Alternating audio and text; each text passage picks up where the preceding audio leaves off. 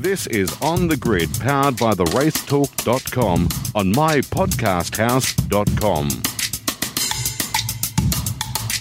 G'day everyone and welcome to another episode of On The Grid here on mypodcasthouse.com. Thank you for joining us and we look forward to speaking to you in just a tick with a couple of guys. It's going to be our mid-year power rankings situation, so we're going to find out exactly how everyone feels about how things are going for 2019. Richard Craill and Mark Walker to join me.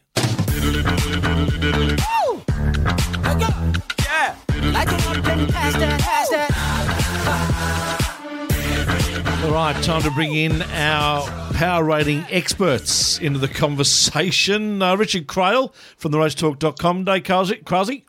Oh, Shebeki, the power rankings are a juggernaut that cannot be stopped. 6 months in, halfway through the year, it's the must-read column after every round of the supercars, we think, anyway, in our little world. So we thought we'd take it to radio and do a mid-year power rankings, just to stir the pot, see what's going on. Very much looking forward to this. Mark Walker, g'day to you. Shebex, Krause, have we got the lawyers on speed dial? We won't need them. Well, no, we've managed to avoid any legal action so far this year, at least publicly. Yeah. All right, so the power rankings, for those that haven't seen it, you've missed out on some good stuff, are done after pretty much every supercars round, and we do a hot and not effectively, and we ask the audience what their thoughts are, compile it all together, and we come up with the power rankings for the weekend. So what we thought we'd do this time round, as I mentioned earlier, is we thought we'd do a mid-year power rankings just to see how everyone's tracking. So let's start with the first of the hots, gentlemen. Richard, what do you bring to the table? I would like to offer up Super 3. Ooh. Super 3 is not just hot, it is burning on fire. Can we put a disclaimer here that you actually work for the category? Yep, you can. Cool. I call it. But even if I was at home on the couch, it would still be hot. It's a great championship. It's been electrified. The name change is one thing, and the fact that it's got a ringing endorsement from Supercars now as well is great, and it's helped streamline that ladder series up through the supercar ranks. But the racing has been phenomenal. There's 7 or 8 young kids in that championship now that are driving every race like it's their last, like it's their massive opportunity, and that has just provided over the first couple of rounds extraordinary motor racing. So very, very hot Super 3. Love it. Yeah, it certainly is. And the other thing, Mark, with Super 3, and I suppose what I'd like to see, and while I agree with you, Richard, that it is hot, Mark, I'd like to see Super 3, Super 2 become actual development categories where the winner of the category, and we've said this for a long time for Super 2, the winner of the category gets a drive in the next category up for the next year. Well, that makes sense, doesn't it? Just automatic. I mean, we've got ladder systems everywhere around the world, and in Australia, it always used to be you go and do Formula Ford and then you'd step up. But if you have a nicely defined thing there, and I mean, we've got nice numbers, 3, 2 and 1, let's do it. Let's make it a thing. And I mean, you've got lots of teams that cross over as well. I mean, I suppose within the sport, you've got these guys who might put the junior mechanics in Super 3 and then they can work through the ranks up into the main game. So I think it's a pretty cool thing. And obviously, we've got meetings coming up. We've got QR. We're going to have all 3 series on the same bill, which is going to be fantastic. There could be 70 supercars there. Wow. So the 24 or 5 main game cars, depending on wildcards or whatever might happen there, anywhere between 20 and 25 Super 2 and probably 22 or 24 Super 3. It's going to be a cracking race meeting, that. That's a lot of supercars all on one category, no doubt about it. The other thing also, just on Super 3 while we're talking about it, are we expecting that down the track all V8 supercar teams should have a Super 2 car and a Super 3 car? Should they have their own development pathways? Well, they basically do, Shebex, and it would be impossible to mandate because it's an expensive thing to do. But Brad Jones Racing are the ultimate example of that. They've got cars in every category. So at Queensland Raceway, like Mark just touched on, they're going to run their 3 main game cars plus their DVS car plus their Super 3 car, multi-car Super 3 team. So they're going to be flat out. It's in the team's best interest to do it. You can take your cars down. You can amortise the cost of your car over several seasons. And if you're BJR, for example, and you find a young, talented kid like Josh Fife, you put him in the Super 3 car, learn how to drive, go to Super 2, prove that they can do the job, take them up. They don't have to leave the team. How good's that? Makes a lot of sense. We'll go with another hot. Mark, what have you got for us? Bathurst 12 out. Matt Campbell, what a legend. What a legend.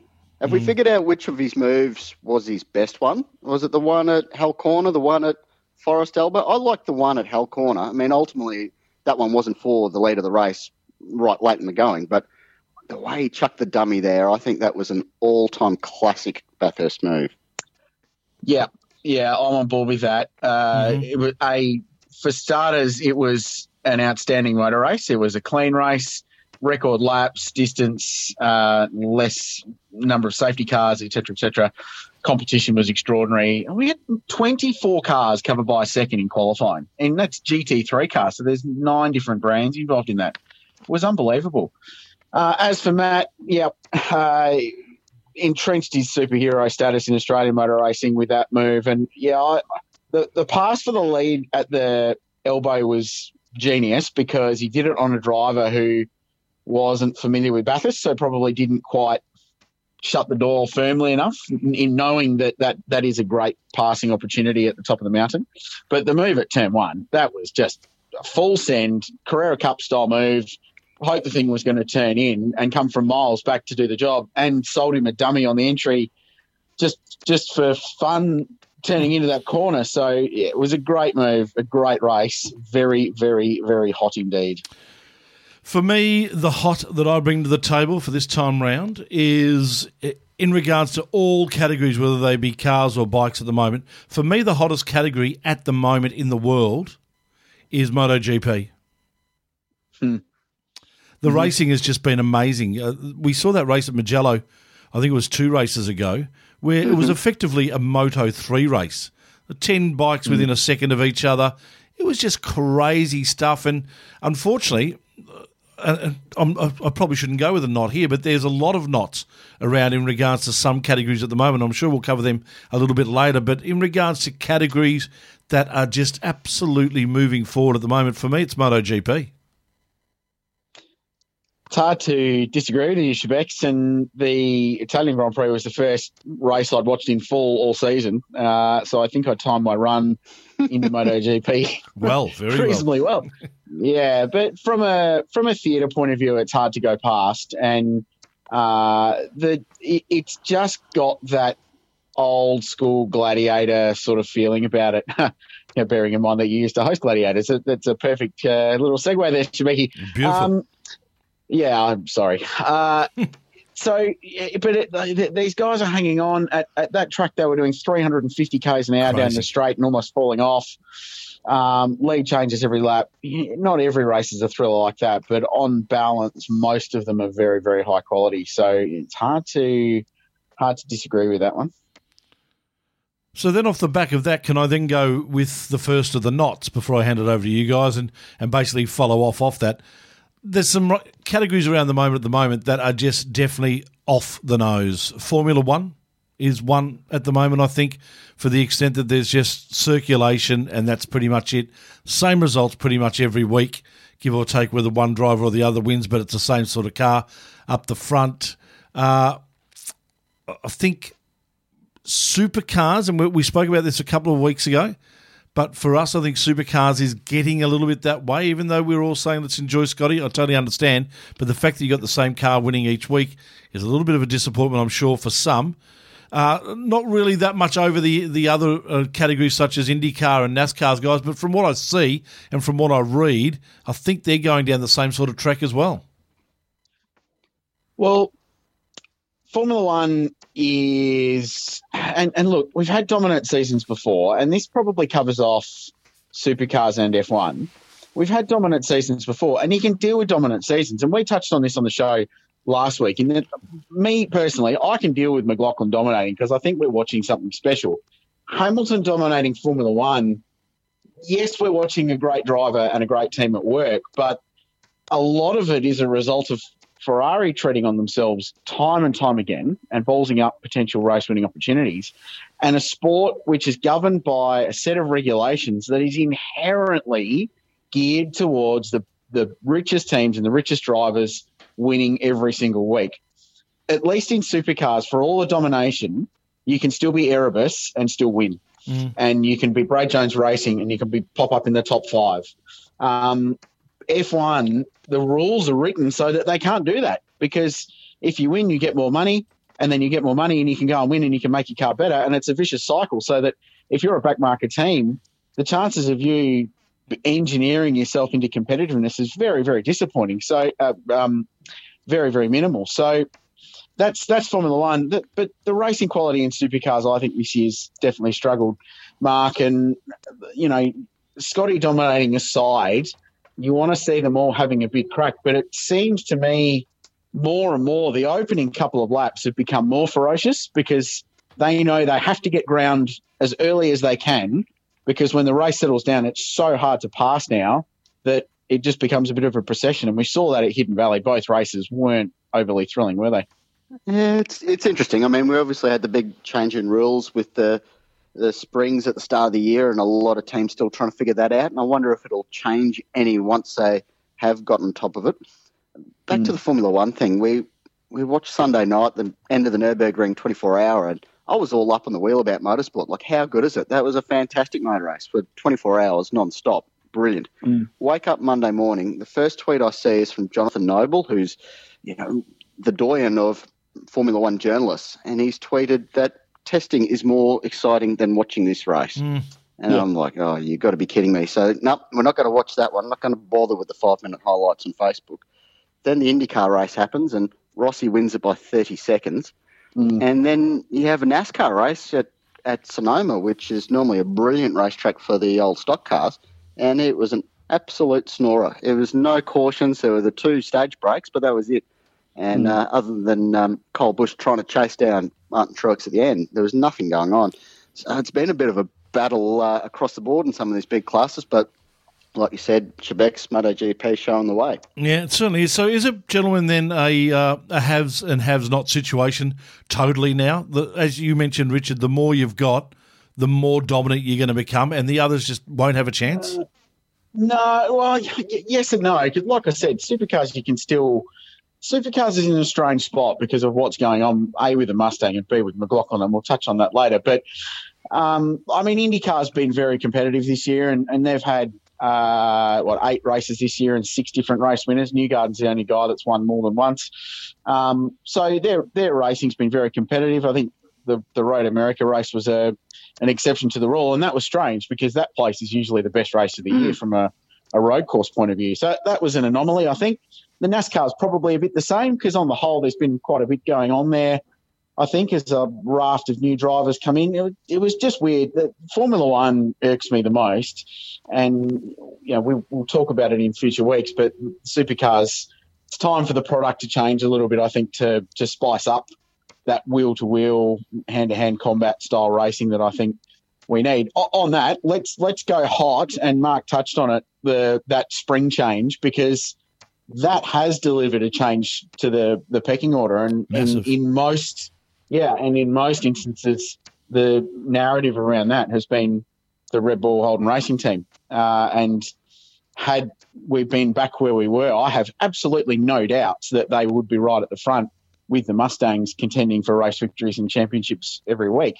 So that's a hot, but as an extension of the hot, should we continue to go down that path? Do we standardise more components? Do we take those rich team tuning tweaks, the resourced teams is probably a better way to describe it, take that out of the equation and level the playing field a bit more? Thoughts?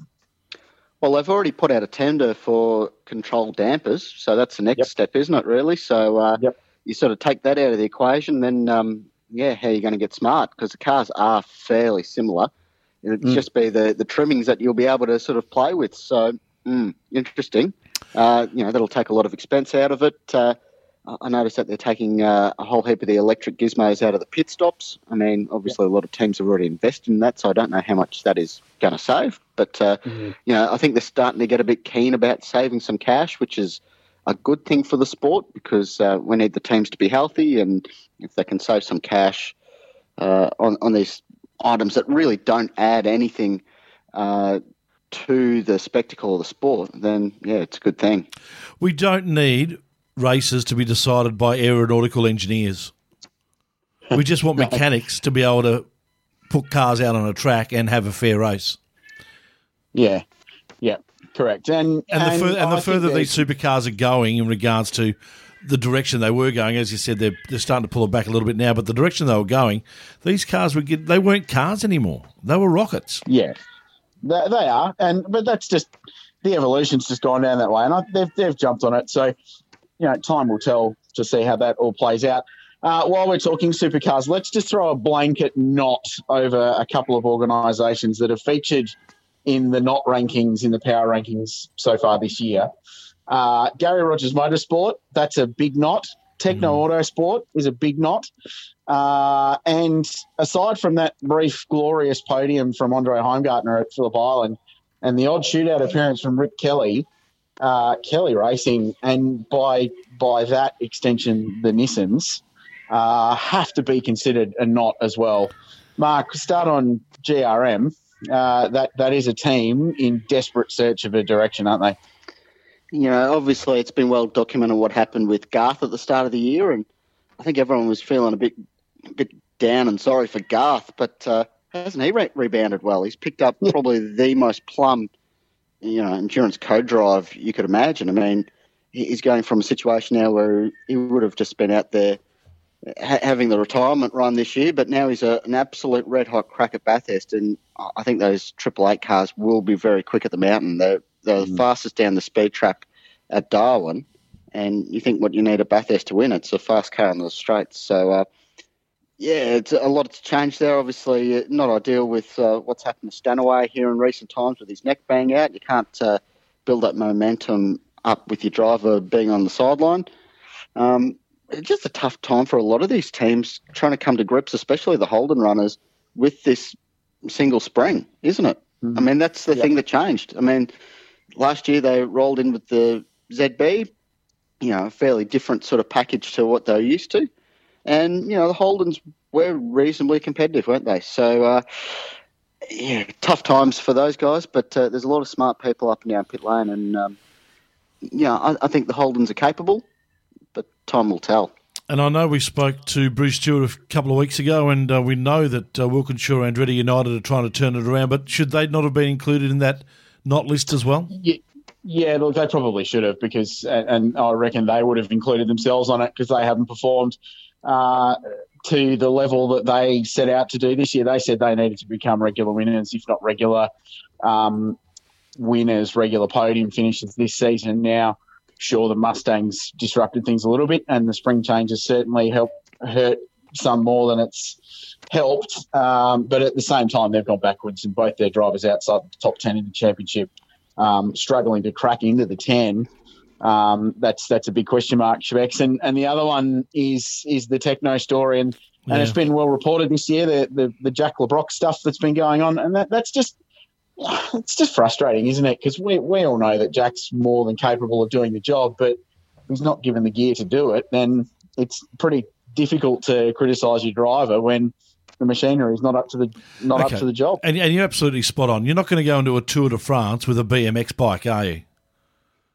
And effectively, that's where Techno are at the moment. That car is just was so underdeveloped that it just wasn't fair. You're right, and they brought in their own problems. Yeah, knife to a gunfight stuff, and I'm frankly glad that they could put it all together to continue on. And there was some question marks as we got to Tassie and Phillip Island, and ultimately Winton that it may not sort of continue. They may part ways, but they just need seat time. Jack needs a full season under his belt to continue on, and I'm sure they'll be all right in the end. But yeah, they're just another outfit that needs a real big going over to see where they're at. So speaking of that's a knot. There's a group of teams that need some work. There certainly is. I was going to say, speaking of things that need some work, Super Utes, boys. What can we do with those things? Big knot for me. Yep. likewise, Mark. Oh, well, I mean, what we need is about 30 more of them out there. I think that would fix all the world's problems. But and some jumps, maybe? No, they make their own. That's fine. But they're just expensive for what they are, so I think people are sort of balking at the whole prospect of it, which is a shame, because I think the idea behind it is very sound, where they're getting these manufacturers involved, there's sponsors that want to be involved with this sort of thing, but it's proven to be a bit harder than I think everyone imagined. And it's the smart teams have made it work for them. So I've had long chats with Brett Peters about it, and he's been a very successful advocate of the category and has prepared and run very good cars, and he's got sponsorship and good drivers. So some entities are able to make it work for them, but they just haven't got any more than 13 cars. And I don't know where they're going to come from to grow it to where, it's a category, and they showed at Barbagallo that they can put on good racing, but they need, like Mark said, they need 20 cars to do it, because if you've only got 12 or 13 cars and they're all spread out at the front of the field, there's no back of the field carving each other up to put on a good show. I would Shebex group into this, not as well Aussie GT. And maybe throw F4 in there also. Yeah. They're two categories that need a decent hard look at themselves. F4, I honestly do not know what the solution is there, because the base isn't there to draw on to fill the grid. Australian GT, there are cars around. There are big fields in production sports cars. There are lots of cars sitting in garages under the new management of that category. And we've touched on this a couple of times in the rankings. For whatever they need to do, they need to find a way to get these people back into the cars and on the racetracks, because in the same way that Super Utes with sprint races need big fields, a 500k GT race with 15 cars makes for pretty hard watching. Yeah. Mark, the disappointing thing about Meet for F4s is that we've actually had some good young drivers come out of the category in the last 4 or 5 years. Some guys that have gone on. Yeah. Well, great drivers came out. Mark, great drivers came out of F3, but they never had more than 10 or 12 cars as well. I mean, Rich, you were there the whole way through F3, and I was there for portions thereof, but you'd have smaller grids, but they'd be putting on a heck of a race at the front, sort of thing, wouldn't they?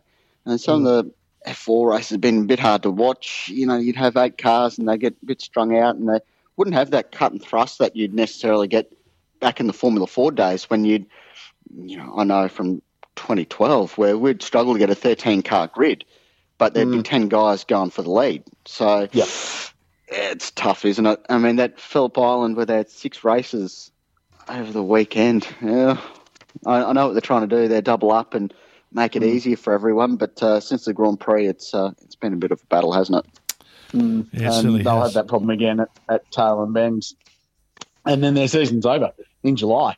So it's a pretty long off-season for Formula 4, depending on what they do. Gives them a lot of time to sort things out for next year, I hope, and they can do that. Back to the HOTS, gentlemen, and we spoke about categories and maybe they're not being that exciting racing in categories at the moment, but one thing that you can't take away from supercars is the fact that their TV ratings at the moment through Fox are absolutely skyrocketing. Yeah, they are. And we've been charting this on the racetalk.com this year because TV ratings all of a sudden take on a bit of a new meaning because Fox Sports and the TV industry in general has been pretty open about the fact that the days of these Uber sports rights deals may well be over and that there's a tightening of the purses and that some sports are going to find their income, which is solely or mostly derived from TV ratings, deal income, is going to dry up. And the obvious candidates are the A-League and Rugby Union, which is just both of them have horrid ratings. But Supercars up 15% on Fox Sports year on year. Only 3 of the races so far this year have been down on last year's numbers.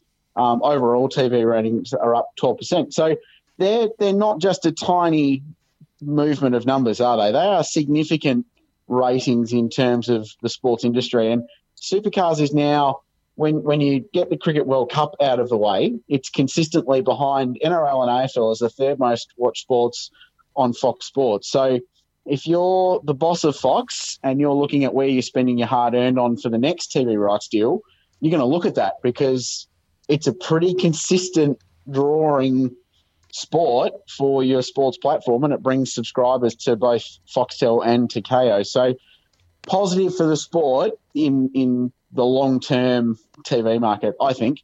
It's only 1 year, and we'll see what happens in the remaining year of the TV deal, which expires at the end of next year. Another good indicator. You know what, Rich? Sorry, Shebex. I was just listening to the radio the other day, and Foxtel were running ads. Subscribe and watch the Supercars. Yep. Radio ads solely devoted to Supercars. Yep. That's exactly what I was going to mention. And also TV, papers. If you've looked at the newspapers in the last couple of weeks, there's been double-page spread with Scott McLaughlin on one page and Daniel Ricciardo or Lewis Hamilton on the other page. It's been very much motorsport driving sport on Fox.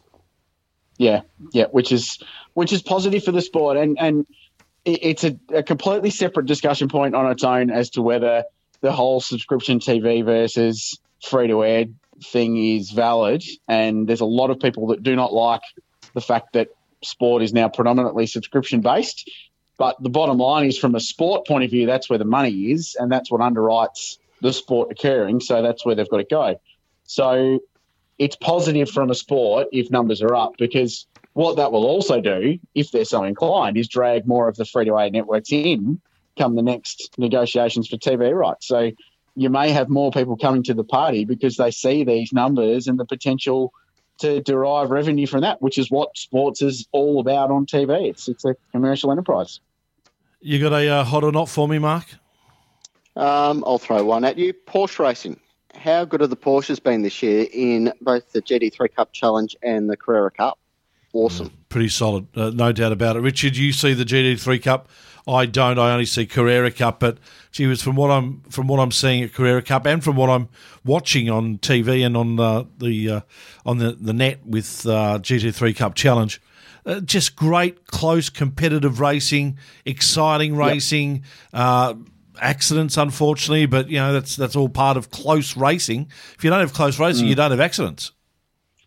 Yeah, well, I think we can just finish this little segment on a hot with some stats, and we love a stat.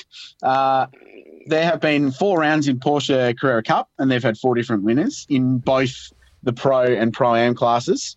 And there have been 3 rounds in GT3 Cup Challenge, and there have been 3 different round winners in that series as well. So 7 rounds of Porsche racing, 7 different drivers have won them. It's just so competitive, and the racing is...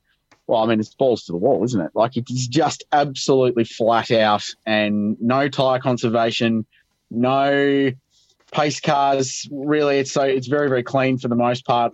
Having said that, Darwin was pretty ratty, but it's just flat out motorsport with a bunch of young and some not so young drivers driving at 11 tenths every lap for however many laps it might be. So it puts on a really, really good show. Yeah, it certainly does. Gentlemen, time to bring up a couple of big ones, I reckon, and as we look to wrap up this, and we look forward to getting the thoughts of our listeners via theracetalk.com and your thoughts on what we've come up with today and anything that you might be able to, or you might add in that we missed out in the mid-year power rankings. But the main hot has to be Scott McLaughlin, doesn't it? Yes. Yeah. I mean, how can it not be? He's crushed the field this year. It's been the most dominant season on record, and Mark can probably add to that, but it's been phenomenal to watch, and I touched on it earlier, and we talked about it last week, in that it has been a privilege to watch that guy go to work. What I can do, though, is I can give some statistics just on if McLaughlin wasn't in the field, which I thought would be interesting. Ooh. So, yeah, with McLaughlin in the field, there have been 4 different winners this season. Without him, there's only 5, so we only add 1 more. Ford lose. They're still dominant even if Scott's there. So they've won 15 races this year of the 16. They would have won 12 without Scott. So that's a thing. The podium finishes level themselves out a bit. So at the moment it's 32-16 Ford to Holden in top 3 finishes. That's 27-21 without McLaughlin. So Holden get a little bit more competitive. In fact, they get quite a lot more competitive. Ford have swept the podium on 3 occasions this season. They would have only done it once if Scott wasn't there. And this is probably the big one, in that Fords have finished first and second in 12 races so far this season. Without Scott McLaughlin, it's only 4. So all of a sudden, the Holdens are much more competitive when you remove car 17 from the ranks. DJR Team Penske's won 14 races this season. They would have won 7 without Scott, so Fabian would have got a couple more. Tickford would have won 5 races instead of the 1. So they've been pretty good at being runner-up. Triple Eight have won 1 race this season. They would have won 3 without McLaughlin in the field, and Erebus would have won a race with Davey Reynolds, obviously, in Darwin, whereas they haven't so far this season. So it's just an interesting story to paint without Scott McLaughlin being on the grid, and all of a sudden it becomes a much more competitive championship, Mark Walker. You know, Rich, a few years ago, some very learned motorsport people had dinner with myself at the Oxford Hotel in Bathurst just before the 1000, and we had a major problem in the sport because Craig Lowndes was retiring. And he was the one that had the Q score, he had the popularity, he was the most popular driver for a million years running. And he was going to have to retire one day. And what were we going to do? Because Scott McLaughlin, Dave Reynolds, these guys with the uber personalities and the bit of a following, they never won anything. Like, they'd win a race or 2, but they'd never had anything solid to back it up. You know, Reynolds now has a Bathurst 1000. Scotty's going to be a 2-time champion after this year. It's what the sport needs. And, whether the dominations are going to turn people off, I think he's popular enough to pull it off, I reckon. I'm not sure if you got those stats in front of you, Mark, but I think they were excellent stats that came out a couple of weeks ago in regards to Scott's domination compared to others. Can you just give us a quick précis of those? So 12 wins from 16 races, 75% win rate for Scotty this year. The best ever in the supercar era for a total season was Lowndes in 96 when he burst onto the scenes. He won 53% of the races that year. Scotty at the moment is running 88% podiums. Of course, he's got a 4th, which was Simmons Plains, and did not start at the Grand Prix. So 88% podium rate. The best podium rate in other recent time was Whincup in 2012 with 80%. Poles is running at 69%, which is up against Whincup's 47% from 2012. The only one that he's not leading is laps led, percentage of laps led, which was Lowndes in 96 at 56%. But as we mentioned, the shorter races, no pit stops back then. There was no pit strategy. So Scotty at 53% is doing a very good job so far from our 781 laps versus the 510 that constituted the entire season in 1996. So some big stats. Of course, he's on the streak of 5 wins so far. So still got a little way to go. We'll have to clean up in Townsville and Queensland Raceway to beat Lowndes' 8 wins on the trot from 96, but he's well on his way at the moment. That's an amazing domination. Shebex, the point you made before about him being so dominant, and Mark touched on it as well. 96 was the season where everyone got Craig Lowndes. So he burst onto the scene in 94 at Bathurst with that pass on JB and challenging for the win. But it was 96 where everyone went, man, this guy is incredible. And he dominated. He won the championship. He won the Sandown 500 and Bathurst, and he was the second driver in history to win, quote-unquote, the Triple Crown after Peter Brock, his mentor. So it was a dominant season that everyone went, oh, wow, how good's this guy? McLaughlin's probably almost the reverse because it was that heartbreaking loss a couple of years ago that everyone went, oh, man, this guy's going to be a great, but he just, he grabbed defeat from the jaws of victory. But this year's his 96 Craig Lowndes. This year is the rout, and he's absolutely routing them. And like we said, I love it. I think it's mega. He's got a full round on everybody at the halfway point of the championship, and I cannot remember the last time someone was that many points in front, especially with the way the point score is at the moment. Just extraordinary. Because when Mark Scaife was doing that, they had to change the points. That's why we went to this very tight system that we got now. So to be that far ahead is quite remarkable.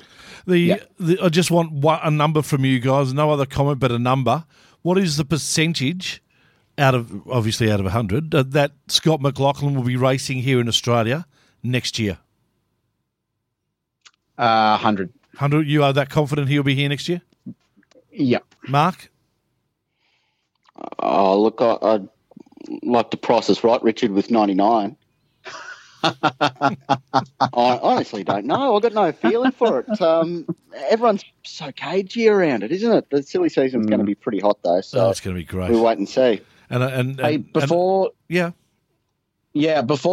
we get to the knot, the biggest knot of the year so far, and everyone knows what it is, I think we just need a couple of honourable mentions, if you don't mind. Yeah, please. TCR, I think, deserves an honourable mention because they've launched very, very well. Only a couple of rounds in, so probably too early to tell, but I think it's been very entertaining, and they've done such a positive job of launching the way they have. And we need to give our good friend Tom at Doric a shout-out because they've had 15 years in motorsport, and it's very rare you get a sponsor committing for 15 years. And well done to those guys for being in the sport that long, and we should give our mates at Truck Assist a plug as well because they've been really good and stepped up to the plate at Winton this year. Yep. So just a few little honourable mentions, but I think TCR needed a plug because that's been very entertaining. Can I give my good mates at Bob Jane and Michelin a plug as well? We probably should because they're going to look after me with tyres soon, so that'd be nice. that was my reasoning. Boys, the big knot, and it is just 100% the biggest story in Australian motor racing this year is parity, and it's just the Mustang, for all intent and purposes, is just the biggest hot because it's just one of the biggest hots because it's been a fantastic introduction into the series, but just everything around it and the way they seem to have botched up the parity thing, but maybe they didn't. I don't know. It's just, for me, probably the biggest knot of 2019 so far. And our previous discussion on Scott McLaughlin, in particular going in depth in those stats, probably counters our own argument for this being the biggest knot of the year because, and we've argued this many times, both on the racetalk.com and on this podcast, that it has been McLaughlin that has been clearly the dominant factor. While the Mustangs are very, very good, it's McLaughlin that's been the clear difference. They'd still be winning, but Scotty's been such an amazing force this season, especially in qualifying. But they beat the sport at their own rules. They had the best interpretation of the rule book that was available to them. They had the best resources. I'm talking about Ford and Tickford and Penske. And they had a fully engaged manufacturer who wanted to come back into the sport with a bang, with a new model that was going to be a game changer anyway, as the first two-door in the sport for a long time. And they smoked them. And instead of being praised for that, which in F1 they would, as a result, they've been nobbled. But that is also the right of the sport to do that. But it's just carried on for so long, and it's been such a to and fro talking point that by June, I think we're all sick of the P word. Oh, you know what, Rich? I think people from the Holden camp, that a loud voice, and they spoke up and they got their message across and they stirred the pot enough and enough people in Fanland listened. I mean, if this wasn't a debate, what would we be talking about? Well, yeah, I mean, good point. And to be honest, if you're Triple Eight, you're probably thankful there's a parity debate because it's covered up some of your own deficiencies. And the same could be said for Walkinshaw and Gary Rogers Motorsport and all the teams we touched on before that are really struggling. But look, it's an inevitable fact of a category that mandates technical parity as one of its USPs. And technical parity wasn't achieved because one organisation did a better job than everybody else in bringing in their new car. They didn't cheat. They didn't bend the rules. They just read the rules to their maximum and exploited them perfectly, which is what motor racing is all about. The parity changes have been made. It changed absolutely nothing. Nothing at all changed. Correct. Car 17 continued to win. The Holdens continued to improve, and Erebus are now the second best team as of the halfway point of the season. And the Kelly Racing Nissans are still absolutely nowhere. So the status quo has continued, and we're not going to get an overall picture on it until the end of the season. No, it'll be interesting to see how it plays out. Gentlemen, thank you so much for your time today. Really do appreciate it. We've kicked off the discussion. Now let's see whether people can pick it up and, as we said, add to it with some comments on the racetalk.com about the mid-year power rankings. Enjoy your week. Yeah, looking forward to Townsville. It's always a good event and a couple of really good races up there in some more nice warm weather. Whatever supercars do with this funky new calendar they're planning to release, as long as they keep us going north in the winter, that's fine by me. Very happy Rich, with that. one last hot. Oh, what? Hot. The racetalk.com. It's hot at the moment. Absolutely on fire.